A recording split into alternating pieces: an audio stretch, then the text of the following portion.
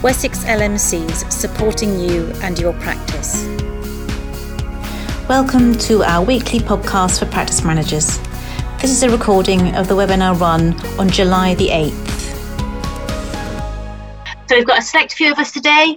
We've got Carol Cusack, Director of Primary Care, who's going to give us the update, and Dawn Chalcraft, who is our assistant to the Directors of Primary Care, and she'll be assisting as we go along. So, Carol, over to you, please. All right, thank you. Actually, a lot of what I've got to tell you today is not great.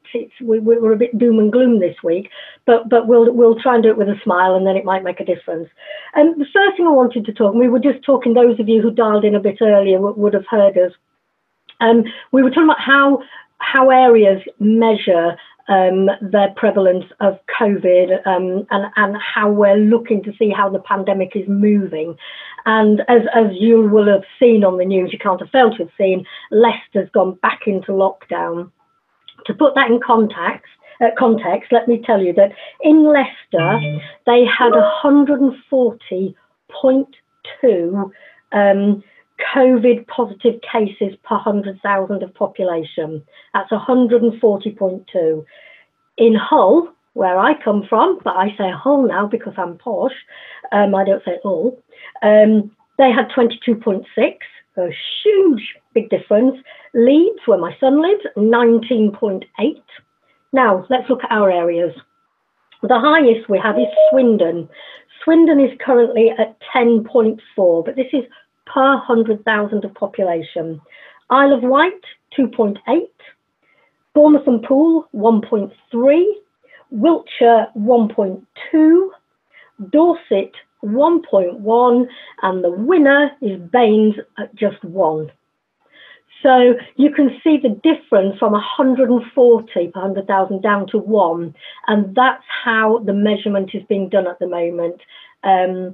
And not on a percentage increase or anything like that, because as we all know from our childhood hymns and everything else, a percentage can be one person or it can be 50. So we do have to be a little bit careful about the measuring. I just threw that in because I'm fascinated by it and I'm a little bit anal, and I do apologise if it's not interesting to you. Do tell us and we won't tell you anything like that ever again.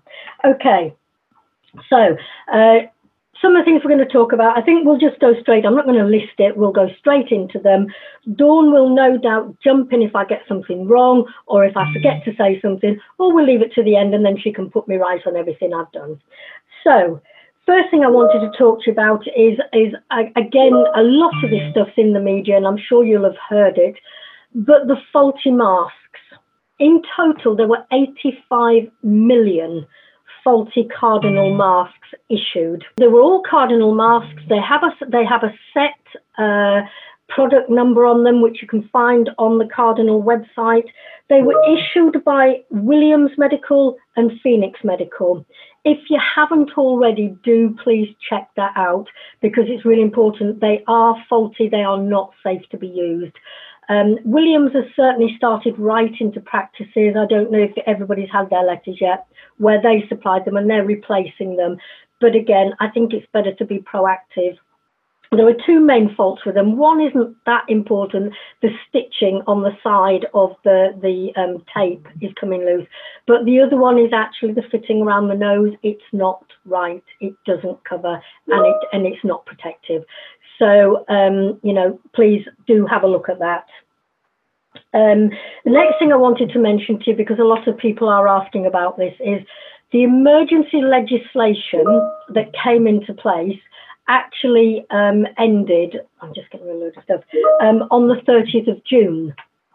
Now, we were all, and those of you who were on the Nikki Kanani and Ed Waller webinar last Thursday night will have heard them say quite clearly that the information about post 30th of June would be coming out. I think Ed said Friday, Nikki said next week at the latest, and it's next week and we're still Wednesday, so they've still got time because we haven't had it yet. What we understand is that letter is going to talk about the COVID fund that actually a lot of you have already been paid out of. The CCGs have gone out on a limb here and have started to pay everybody, or have been paying everybody, and quite right, it shouldn't be your risk, it shouldn't be out of your pockets. It's going to clarify exactly what can be paid for. So if you've already had something you shouldn't be paid for, keep quiet. I didn't say that. Yes, I did. It's also going to talk about what the expectations and aspirations are for the rest of the year in terms of COVID itself, funding, QOF, DESIs, LESIs, and everything else. So really, until we get that, we're all working pretty much in the dark. GPC have said they do expect the COVID fund to continue. What we don't know is what that will cover. Now, this takes me on to the next bit, which is around PPE costs. Nigel and I spoke about this last week. I think Nigel was quite appalled that you were being asked to order from your own suppliers, but I think it's because things have moved so quickly. Initially, the suppliers ran out massively quickly. They didn't put any caps on anything, and it was first come, first served.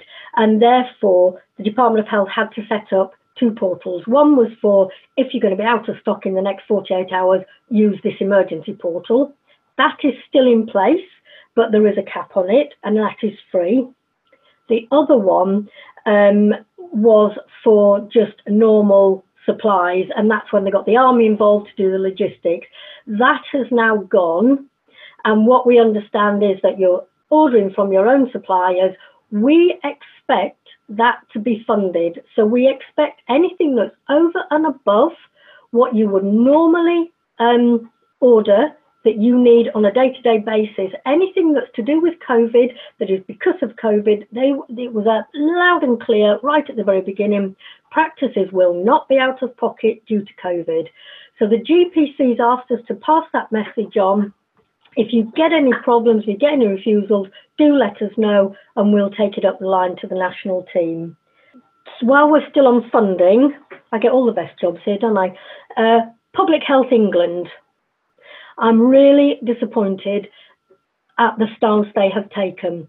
We were promised by a number of public health local authorities that they would be paying you based on activity from last year on an average basis, so quarter one, quarter two, etc. What then happened is their boards, the local authorities, and please remember, Department of Health has no jurisdiction over the local authority, and that has caused us major problems. I even checked right back in the day when that funding went across the local authority to see if it was ring-fenced. Unfortunately, it wasn't. Local authorities have had their budgets cut quite drastically, and you know the mantra of "don't make your problem my problem" still comes to the fore. But they took legal advice, and GP practices do not count as a supplier in the same way as a lot of their other suppliers do. What they were looking for is if a supplier purely works for the local authority and would have gone out of business if their funding hadn't been maintained, they are the ones that the Cabinet Office notice related to. They say it didn't apply to general practice, A, because we get funding from other sources, but also B, because we do it almost on an activity-based basis rather than on a volume basis, and that is their argument. We have had apologies, I have to say, from some of our local public health departments. They're as gutted as we are because they felt that they were doing the right thing by practices. Their hands have been tied. GPC is fully aware of this. They are talking to the Treasury, they're talking to the local authority departments to see if anything can be overturned. But at the moment, we're really not having any luck. We have written to most of the local authorities, well, we have written to all of them in our area, pointing out that particularly in terms of health checks, staff may have been employed purely to do that work. And the fact that that work is no longer available to them and may not be for some time. I think Dorset's quoting January. Hampshire, I think, is only quoting sort of August, September. I'm not sure about BSW yet. I think that's probably later in the year, autumn time. What are we supposed to do with those staff in the meantime? You know, we didn't have the luxury of furlough. So these are battles that we are continuing to have on your behalf, and I'm so sorry that we misled you, because we were misled ourselves. I just need to be open with you about that, but we will continue to do what we can. More bad news. Occupational health for staff. As you know, Heels Medical was put in place back in 2016 for GPs. Although we have noticed through COVID that actually their service isn't as wide and as luxury as we thought it was, but that's another matter. So Heels Medical is still there for all your GPs. What NHS England wrote in their letter to CCGs was that they had to commission a service or provide a service for practices to send their high-risk staff. So it's staff who have been shielding that might be due to come back on the 1st of August when shielding ends, just to check out, if it is safe for them to do so, if there's any adjustments that need to be made. We're aware that some CCGs interpreted that as we'll provide a paid-for service. Other CCGs have said, no, we'll make sure there's a service available, but it's up to you to pay for it. So again, we are battling away on that one. Again, we've taken it to the GPC. Their understanding was that it was going to be commissioned and provided cost-free to practices, but there seems to be a slightly different wording in the letter from NHS England to CCG. So again, we're trying to work that one through. If you're listening from Dorset, please don't say anything to your CCG, because they've already agreed to pay for it and they've commissioned it from your local community trust. So let's not rock the boat. We'll just use them as an exemplar as usual, and we'll try and get the others to follow suit. Next one I wanted to talk about is I think a lot of you are getting requests from patients who are saying that the country that they want to visit on holiday is insisting that they have a letter from their GP saying that they're fit to fly and that they're fit to go into that country. They're not showing any signs of COVID. This is clearly not a GMS service. It's clearly not something you need to do with everything else you've got on your plates. It's very unlikely that you'll either have the capacity all the time. If you do decide to do it, it's private, it's a private fee. But of course, patients might start to get a bit funny about that. I'm your patient, why are you charging me type of thing. You can send them to a private travel clinic. We have got a letter available on our website. Dawn, do you want to explain what it says and where it is, please? Yeah. It's on, I've put it on the Hot Topics on the homepage for now as a starter. So it's right on the homepage. If you just type in wessexlmcs.com under Hot Topics, it's there. Right there on the front page. Brilliant. They are. Okay, that's lovely. Thank you. One thing I also want to make some of you aware of, it won't apply to all of you, but I didn't know how else to get the message out. Apparently, where you have a pharmacy located on your premises, for whatever reason, the PSNC have told pharmacists that they don't need to pay full rent because of COVID. They only need to pay you 75%. Please be assured that is absolutely incorrect. There is a code of conduct around this, which they would be breaking if they write to you and say, we can only afford 75% because we're not opening as much as we were and we've got our own expenses. You're entitled to the rent you're charging. Make sure you get it. And if you have any problems, let us know. But on the converse of that, the local pharmaceutical committee has asked me to remind those of you who haven't signed up for pharma outcomes, so that any, I dare say it, flu jabs or anything that a pharmacy does, or pharmacist does for your patients, if you're on pharma outcomes, it will come straight down the line and pop into that patient's record, and you won't have to start uploading extra information. So if you haven't signed up to that, then we would suggest that you do so, please. I think actually that's all the things I wanted to update you on. I know it's been a whistle-stop tour, and I know it's not the most happy of Wednesdays. But the good thing is the practice manager conference is all set and it is looking fab. So I don't know, Louise, if you want to talk more about that, that'd be great. Yeah, happy to talk about that. So next Wednesday, we won't be running a lunchtime session like this is. We'll be starting at 9:30 and we'll be doing a whole morning, and we'll be running our Practice Manager Conference virtually. So 198 of you have booked up, which is fantastic, but we'd like more of you if you'd like to join us. Deputies too would be great. So we will have Nigel and Carol both doing their normal update as we do in this format, because we feel it works well. You've got the ability to ask questions and we can be reactive, and also just hear back from you as to what's really pertinent to you at the moment. So we'll do that. We'll do a section on finance, on information governance, on flu, and what the campaign might look like for this year, which will be interesting. We'll do a little bit about people, keeping your staff motivated, and just some top tips for you, because we know how important it is for you to keep going at this time and how hard it is.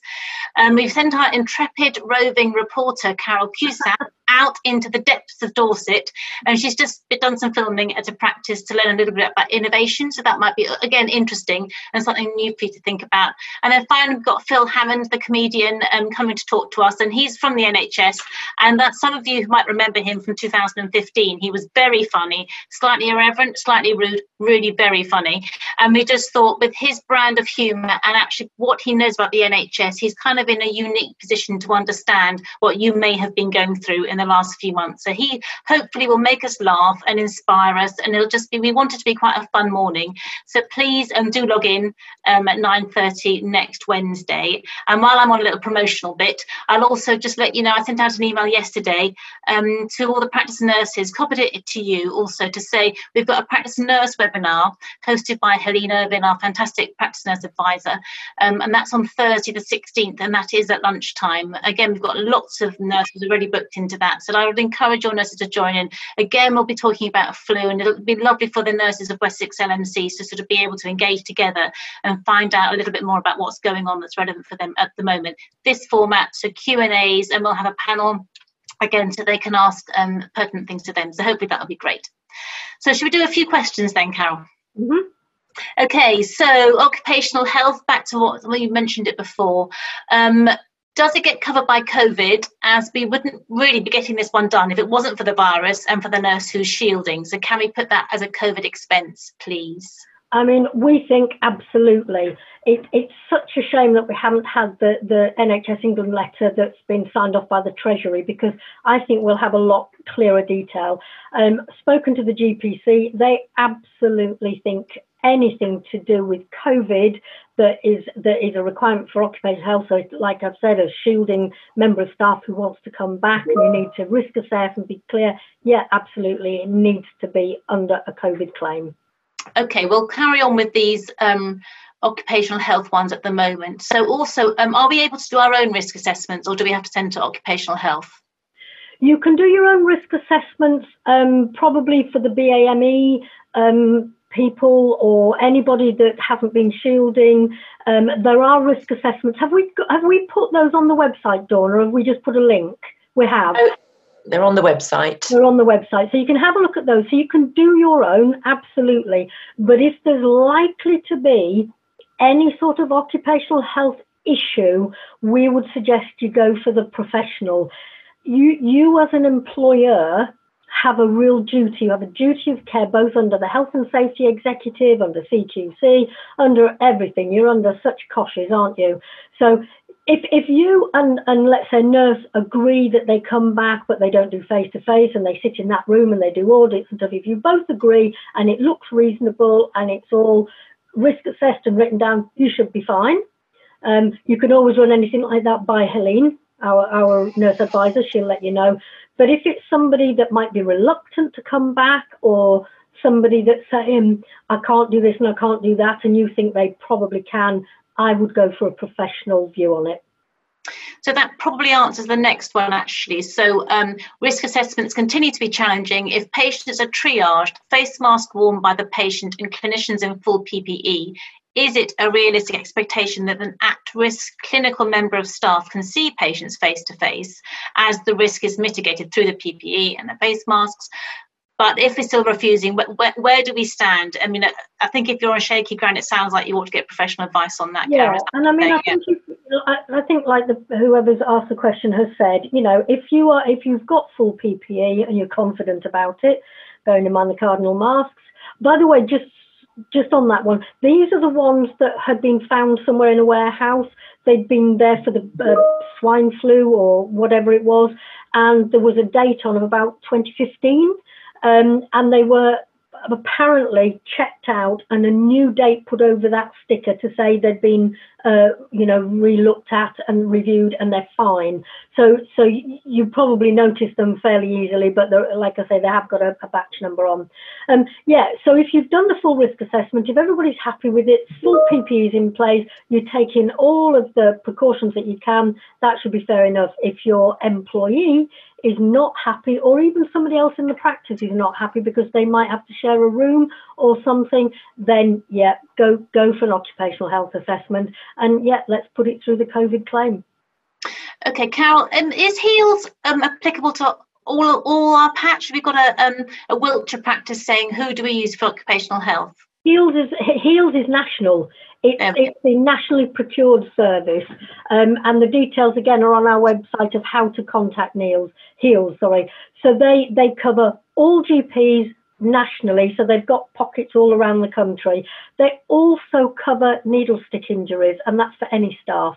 So if you have a needle stick injury, you can phone HEALS and they will give you the appropriate guidance, which unfortunately is often send the person to A&E. They'll have their first injection then they go back to their own practice, but that's another story. But yes, HEALS is national. Lovely, thank you. So a few finance questions now, please, Carol. We will also be losing out on our LARC payments from our federation. Is there... Oh, that's just disappeared. There we go. Is there any news on this being worked out on average? So losing out on our LARC payments from federation, any news on this worked out on an average? Certainly what the local authorities are saying to us, apart from health checks, is that they are looking for a sort of catch-up type programme. Now, it's an activity based and who knows where these people have gone. The one good thing is we have managed to negotiate a 10% uplift on LARCs from one of our public health departments. So we're using that as a precedent and going to the others. But it's a local authority. It's so difficult to say. Their hands are being tied by their legal advice. So okay. Another local authority is going to pay for quarter one or quarter two? We're not sure they're going to pay anything now. That's the problem, because they're saying it's either an AQP, an activity-based program, and therefore they're not going to pay anything unless we've actually done the work. Okay. Any update, please, on practice receiving DES payments from April, and also about PPA income being protected? So DES payments will be paid, certainly quarter one, and in fact the global sums quarter one for anything that is NHS, it will be paid. The PPA stuff we're still working on. We're not really 100% sure about that. The only thing we got absolute clarity on was the DSQS dispensing payments for dispensaries, and that's guaranteed. Quarter two, again, we are expecting that, but again, it's going to be in this blooming letter that's never. This is getting worse than the premises cost direction. It can't be worse than that. No, it can't. So again, our expectation is quarter one and quarter two. We're not 100% sure yet, but that's our expectation. We'll just have to keep you up to date as we hear more. Okay, this is quite serious. Funding issues becoming a serious risk to practice income. Please help us, LMC. What can we do, Carol? Okay, so the first thing you do is approach your CCG and you tell them that you are becoming financially unviable. CCGs have something that's called a Section 96. Most people don't know about Section 96. It's a tiny, tiny little paragraph in the regulations, which basically allows CCGs to give practices money almost for anything, really. But it's usually used where there's an issue, either around resilience or sustainability. Some of you will have had resilience funding, either to pay for GP supporters or do something. That comes out of Section 96. Go to your CCG, Tell them you're struggling. You will be expected to fill in a template which will explain to them how this has come about. So comparisons, they might even want their finance people to see your accounts. You've got to be prepared to be really transparent, but they can help. If you do that and you don't get the help you need, come back to us and we will. Okay. So one comment, my CCG is refusing to pay minor surgery in Q4. Again, minor surgery, they talked about as being an activity-based because you were never sure that you were going to actually do any minor surgery. It depended on what list you had. However, it is part of GMS. It's an additional service in the GMS contract. So send us an email and we'll get hold of your CCG and see what we can do for you. Brilliant. And just to clarify, which regulations, please? I need to email the CCG re section 96. You mentioned regulations. Which regulations is section 96? Contract. I think I've taken it home and I've come into the office today. It's the it's National Health Service, General Medical Services Regulations 2015, something like that. You can Google it. And it's in there. And if you look for section 96, you should find it. Dawn, we'll put a link on the FAQs. Okay, yeah, no problem. All right. Okay. Yeah, that'd be helpful. Just going back to your comment, Carol, about heels being nationally procured for occupational health, that all sounded marvellous. And one of the practice managers rang heels today for a needle stick injury, and they said they no longer cover Baines. Oh, rubbish. Oh, sorry, that is absolute rubbish. Oh, gosh. Send me an email and I'll look into that. I mean, I know Wiltshire were looking at the whole of BSW was looking at putting in their own service because they felt they weren't getting a great service from Heels. And I have to be honest, from what I'm hearing, nobody's getting a great service from Heels, whether somebody has procured something else. But pop me an email and we'll look into it and we'll get back to you. Okay, lovely. And if there is any fundamental change across Baines or BSW that I'm not aware of, we'll put it in the FAQs as well. Okay, and back to risk assessments and occupational health, just as sort of a warning, really, just to be very careful when mental health is involved and anxiety. I think you tread particularly carefully.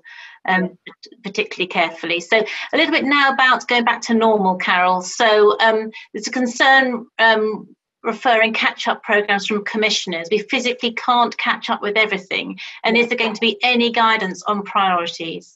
There absolutely is. If you remember in the preparedness letter right back at the beginning, it came in the NHS England letter saying this is what you can drop and this is what you've got to continue, which was things like childhood immunisations.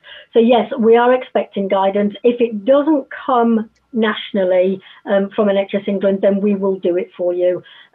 We absolutely accept there's no way you're going to catch up with everything, and GPC is negotiating to make sure that you still get some funding. I mean, one of the things they're looking at the moment is, as you know, PCNs were given the 27 pence per weighted patient from the IIF fund, which was supposed to be the innovation fund, and that was for the first 6 months. GPC is now saying they need it again for the second 6 months because we can't do innovation. We've already done a load by default, but we can't concentrate on that bit of QOF and the QIs and various things. So there's a huge amount of work going on behind the scenes. But yeah, we will give you some guidance because we absolutely accept. The other thing I've been lobbying for is, as you know, we had hundreds of GPs that came back out of retirement, from the last 5 years, willing to help, willing to do some work. Half of them, I don't know, I haven't got the figures, but on my list, at least half of them have never been used. And I would love for us to be able to use them, even if they do the flu clinics or something and everybody else does something else, or remote triage, or just do all the back office tasks that come through. I would love to be able to use them, but at the moment it does feel like I'm batting my head against a brick wall. But just to say to you, if you've got funding and you want people, we can put you in touch, and then you can work it out between yourselves. But I do accept that's going to eat into your profits. Just concerned about, again, going back into the new normal COVID phase 2, maybe it's being called. A concern that the CCGs are still working in COVID response. So the support as business as usual for practice isn't there. Finance, property, staff are still working from home. They're not available. There's no response to email. Obviously, it's extra frustrating for the practices with that situation. Yeah, and I get that. I think things are coming around. You're right, most of them are still working at home, but they seem to have, as we have really, got a bit better with Teams and Zoom and everything, and they are starting to sort of come out of the darkness. However, if you've got something that's outstanding, if you're not getting responses, let us know, and we will get in touch with them. It does seem to be working. I mean, even dare I say, I'm going to touch wood, we've had some reasonable results now with PCSE over the last 2-3 weeks. So there, I know, I'm it now. But yeah, no. So again, like I said last week, if you give us all the right information, we can escalate it. Things are moving. So let us know. Okay. I mean, there just seems to be a real concern that the CCGs and NHS can think practices can get back to normal when actually, with the donning and doffing, appointments taking longer, everything more to do with infection control, risk assessments, it's not. And actually, practices can't manage. No. And actually, I think most of the CCGs are fully aware of that. I had a conversation yesterday with the public health people over in BSW, Bain, Swindon, Wiltshire, because I'm concerned about the flu clinics and the amount of time it's going to take and what are they going to do to support. It's all right saying, go to your CCG, but actually Public Health England are responsible for the flu campaign, as they are for quite a few things. So they are aware. Some of them are being particularly proactive. What we are seeing is a mission creep of bureaucracy coming back in, and we have batted back on that and said this is the last thing you need to be doing, for goodness sake, sort yourselves out. So we are keeping doing that. So all I can say to you is we are trying very hard to keep stuff away from you. There is a definite realisation and recognition of the amount of work and the fact that you can't do triage all day. It's shattering. It's absolutely shattering. And I think Nigel made the point, I don't know if he said it on here last week, but it is harder. Doctors say they watch somebody walk into the consulting room and they learn a lot just by that. They're not seeing that. They're not seeing whole bodies. They're not seeing a holistic approach. So it's harder, and we know that, and there definitely is a recognition. But if your CCGs are being particularly difficult, just let us know. As we go into business as usual, but trying to keep some of the good bits that we've been through the pandemic, it's helpful to have a laptop at home and work from home. But there's a comment that it's not easy for everybody to get the equipment to work from home. How can they get that from the CCG? Whereas, is there funding? Is there going to be more funding for IT and equipment? There absolutely is going to be more funding. And in fact, I was on a parliamentary webinar just early last week where the head of NHS X talked about this. And digitalisation is a major priority for this year. It's been recognised that people actually quite like this way of working. Patients actually quite like it. We are gonna have a mixture, obviously.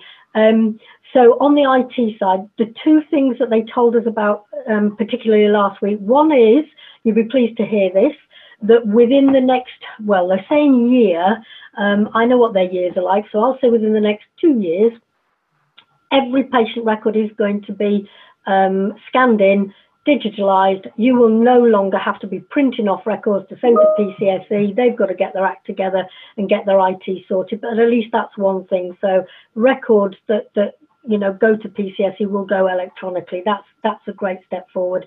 The other thing is, as you know, Matt Hancock, being Secretary of State, is a massive advocate of IT, and they are pulling forward the 5G programme. The difficulty with it, of course, is the contract was about to be signed with China just before Wuhan happened, with Hawaii.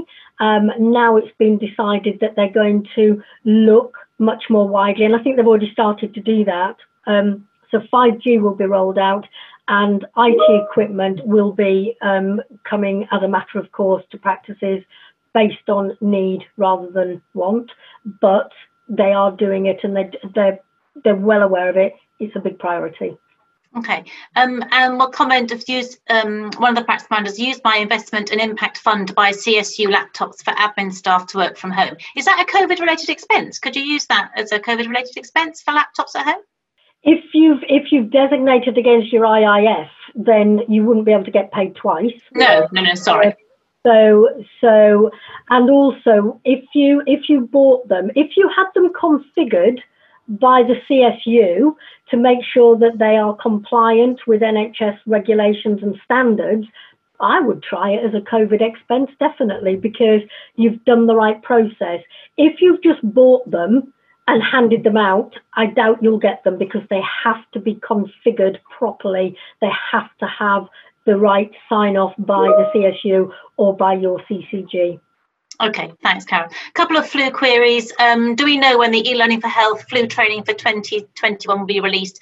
It's usually released at the end of August. Middle to the end of August. I haven't known it released before that time. As soon as we're aware it has been released, we will let everybody know.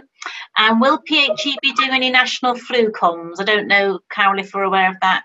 Yes, there is going to be a full flu campaign. NHS England spoke about this on the Nikki and Ed show last week. We don't know what it's going to consist of. We don't know what it looks like. What we do know is the pharmacists are also applying to do drive-through flu clinics and things like that. So, we're getting our flu information out quite quickly with all the different scenarios and all the different things that can be done. But the pharmacists are onto it as well. So, here we go. Same competition. Just back to face masks, if they were the ones with the sticker over the date, they came to practices, certainly not from the two suppliers you mentioned, but this practice manager believes they were told they were safe. If they're not sure, who do they go back to and who do they check that with, Carol? So they go on the Cardinal website or back onto their supplier's website and check it. There is a definite number. Yes, everybody was told they were safe. We were all told they were safe. There was a big look what we found and woohoo. So there is a batch number that they can check. But yeah, either go back to your supplier or go on the Cardinal. Have we put a link on to that, Dawn? I can't remember. We could put a link on our front page just so anybody with Cardinal masks on or something, and then it's going to be quicker for everybody to look at. Is that all right? Thank you. That's great. Pharma outcomes. It is actually PH for pharma rather than pharma outcomes. Just putting it out there for people who aren't quite sure. There's a little bit of confusion over there. Are we able to put that in the FAQs, Dawn? So just to spell it out exactly what Carol was talking about and the related links. Yeah, because I think Michelle was talking to the LPC yesterday or the day before, and there's a specific link that you have to go through to sign up. And that's how they know that certain practices haven't. So yeah, we can pop the link on there, and then anybody that hasn't can get it. That would be helpful, because there's a comment of no integration into S1, but I'm sorry, I don't actually understand too much what that means.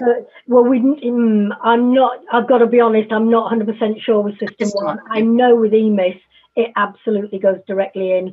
System 1, I'm not as clear. We'll do some checking. That's a royal we, Dawn. Again, poor Dawn.